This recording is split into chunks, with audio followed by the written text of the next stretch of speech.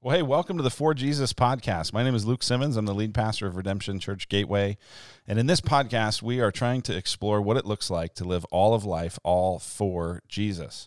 Joining me this season are going to be Alessi DeBartolo and Joshua Reese.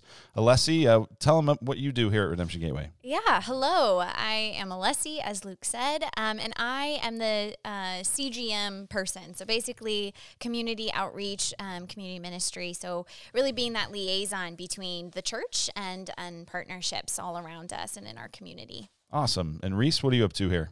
Yeah, I am a student pastor, predominantly over junior high ministry. So I deal with middle school, 6th to 8th grade is who I get to directly shepherd, and then just involved in all students from 6th to seniors. Awesome.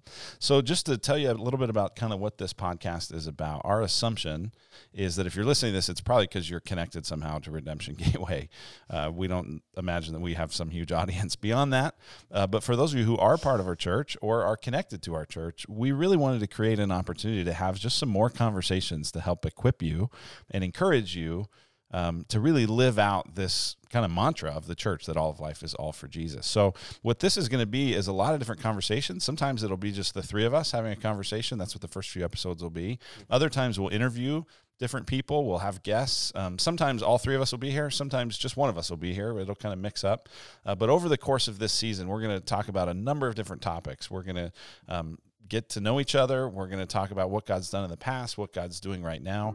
A little bit later, as we get nearer to the election, we're going to have a whole series of episodes that push into issues related to politics, other things related to church planning, and we just have all sorts of fun ideas that we'll try out over the next few months. But we're excited to be able to do this, excited to be together, and thanks for tuning in.